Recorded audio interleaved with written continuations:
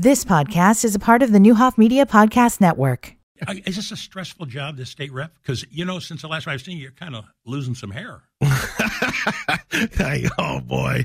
I'll tell you what, this is brutal. No, I'm not. I've lost some weight, though. I can tell that, too. Yeah, congratulations. The pressures of governing looks a little thinner to me. No, the hair's not thinner. It is not. I've got a Flowbee. I'll get that work back up.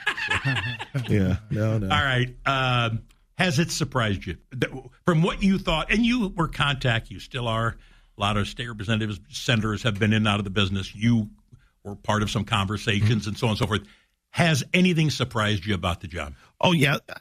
How slow it moves, how really? the slow the process of government is, has really kind of taken me by surprise. I'm used to being on time, and nothing there is on time. So that's very difficult for me to get used to. I don't like that part of it. But it's more complicated than I guess I would have thought. There's a lot to learn, and the intricacies of, getting bills passed and things of that nature are very interesting. And, but it just moves slow, if you're a private business person, you're not. I'm used to, we want to do something and we make instant decisions and all that, and it just doesn't work that way. It's like moving a big, massive ship. When you're in the minority, and a veto-proof minority, obviously, how challenging is it? What are your caucuses like when the Republicans all get together and map some strategy and so on? Well, our strategy is to basically delay as many of these bad bills as we can, because the Democrats put out, I think there's about 2,800 bills. I think only 200 were allowed out of rules that are ours. So our big push is, just delay and try and keep as much stuff from getting passed as possible, because some of it is just, there's a lot of crazy stuff in there. How concerned are you, though, that you don't have the votes to delay some of these things, Mike? Well, it's concerning, but I think what we need to do is shed light on it so that the public knows, because I think a lot of their policies are not popular. I think the majority of the state is not for a lot of their policies, and I think we have to show them in the light of day, not let them pass them at midnight, 2, 3, 4 in the morning, and make sure that we're notifying the public and educating the public on what some of these policies will do. They've got a lot of rent control policies that, they want to, how can you tell a private business person what they can charge? Would you want to do that? I definitely don't want somebody telling me what to charge. Right. If we were doing that, you'd tell me that I'd have to sell everything for $1. I think you should. And O'Day'd only want to pay 50 cents. So, I'd have a heck of a problem. I'd be out of business within hours. Speaking of business, though, a lot of these people, both sides of the aisle, have been coming into Saputo's more than probably Papa Frank's, but some Papa Frank's. Mm-hmm. Do they still do that? You're with them in the General Assembly, and yet maybe last night, tonight, whatever, they'll stop in the restaurant. Well, I will tell you, that's one of the things. The people, the legislature has been extremely welcoming. The staff is extremely welcoming. We get along. Just because somebody's a Republican or Democrat doesn't mean we get along. We differ on some issues, but they're very nice people, very cordial. For the most part, both parties get along pretty well that I've seen. Now, we haven't had the big issues come to light yet, so when that happens, maybe there'll be some. Do you visit or work with Doris Turner at all? Yeah, I've talked to Doris several times, yes.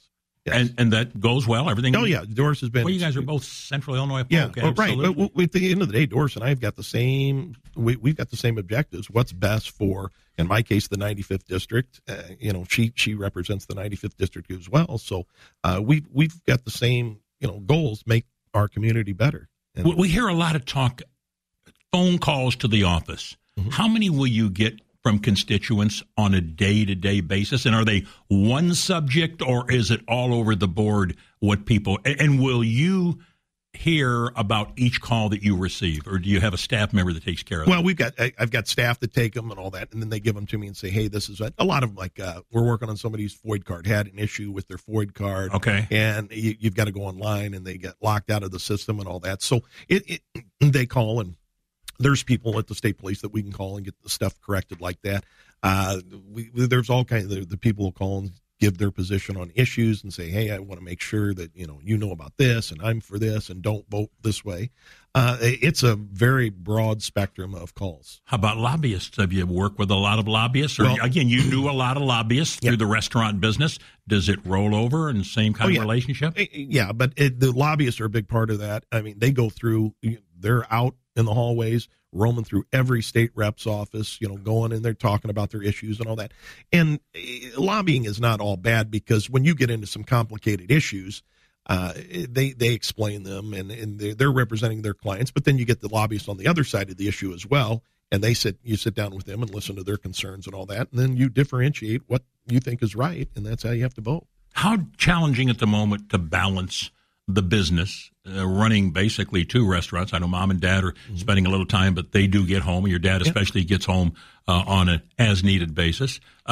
Doing that and also being a member of the General Assembly. How difficult is it to spend time in the office at the down at the Stratton Building where your office is at, and then also doing all the stuff that needs to be done for both Saputo's and Papa Frank's? Well, right now it's pretty difficult, because I am committed to doing a good job and learning a lot. So I'm at the state rep office quite a lot, a lot, to be honest with you. So I've had to have people, step up and do different things at the 2 restaurants. So right now it's going okay, but we'll see. Like I said before, I wasn't planning on getting this office when I did, so it's a kind of a work in progress as far as how we're handling the 2 restaurants, and then me as being the state rep. Well, what prompted you? I'm not sure we've ever talked since officially named. What prompted you to get involved? Well, Sam, you know how you sit around. I mean, I sit around with you sometimes, Kevin O'Day, your friends. You sit around and you complain, and you sit and say things. Why don't they do this? Why don't they do that? I didn't think this opportunity was going to come up. And I live in Springfield, 5 generations. My children are moving back. My daughter and my future daughter-in-law, you just saw her walking through there, works here at the radio station sometimes. And I'm going to live and die here. So if I die tomorrow, or I die when I'm 90, it'll be in Springfield, Illinois.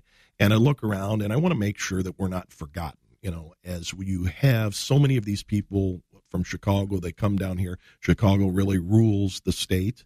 And I want to make sure we're not forgotten. I want to make sure that people, we just got $600,000 for the Guido Park.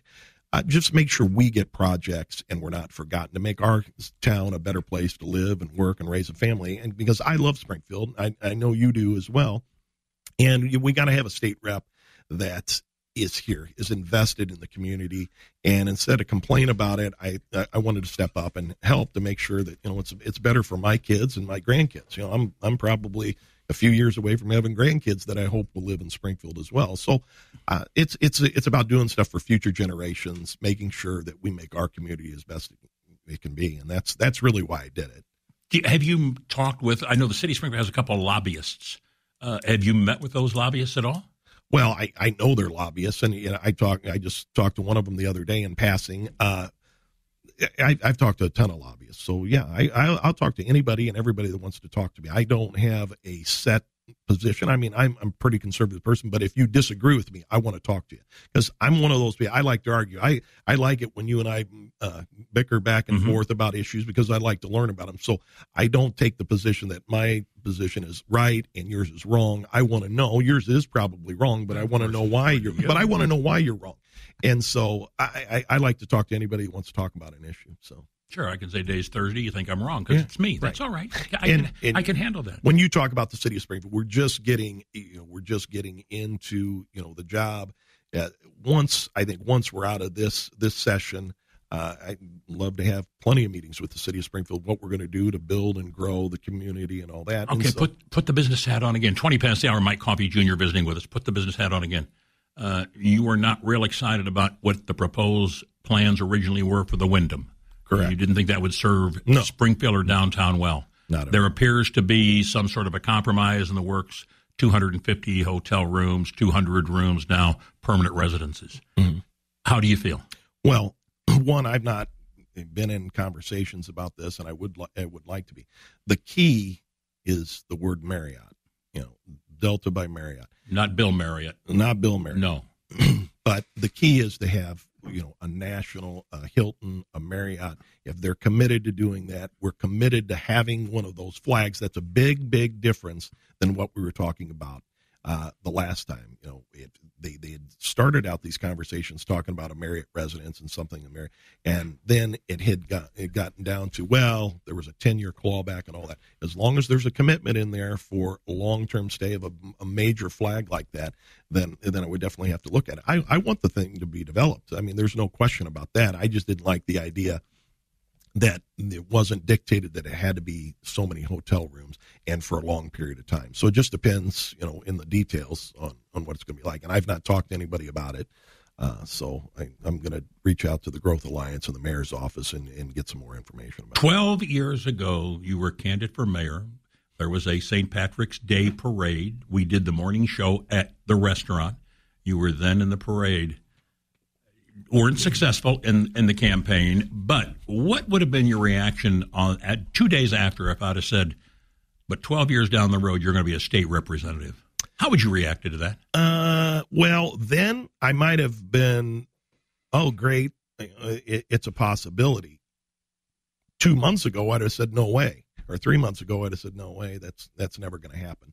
Because back then, I had been going through the process, campaigning, raising money and all that. I was a little bit younger, more aggressive, and probably wanting the position. And so I would say, well, that would be great. I'd like to be a state rep, or I'd like to be a state senator or something of that nature.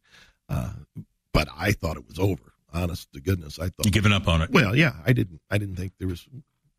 Most people in this town, they keep these jobs forever. Tim Butler's a young guy doing a good job. Everybody liked Tim Butler, so I had no idea that he would step down. And so, who's been your go-to guy that's helped you in this transition? I think you mentioned Jim Reamer. I think one night somewhere Kevin said one of the first ones you mentioned. Yeah, I mean, there's a ton of people. Okay, there's so many people that have helped me. Right now, the one that helps me the most is Wayne Rosenthal. Really, he's my sweet mate. So. He's real calm and smooth as can be, and so if I get worked up, he gives me the say, just take it easy, it'll be fine. So he's nice. He's a nice farmer, relaxed. The general's real calm and all that. So former director of Department of Natural Resources, and Tim Schweitzer sings the praise of Wayne Rosenthal. A lot of people did, and it's nice to have him as your mate. It's phenomenal. And then we're on a couple committees together, so I'll just go to his office and say, Wayne, what do you think on this? How would we do this? And he shows me the ropes. So St. Patrick's Day parade Saturday, are you in it? Yes, I'm in the. You're going to have an entourage. Yeah. Hey, you knew I was going to get it when they said it was going to be 28-mile-an-hour winds and rain. Yeah, you had to know that. All right, let's talk real quick about that. We got less than a minute. Let me a little about the business prices of your product that you sell, whether it be steaks, chops, whatever, chicken, got to be incredible. Yeah, through the roof.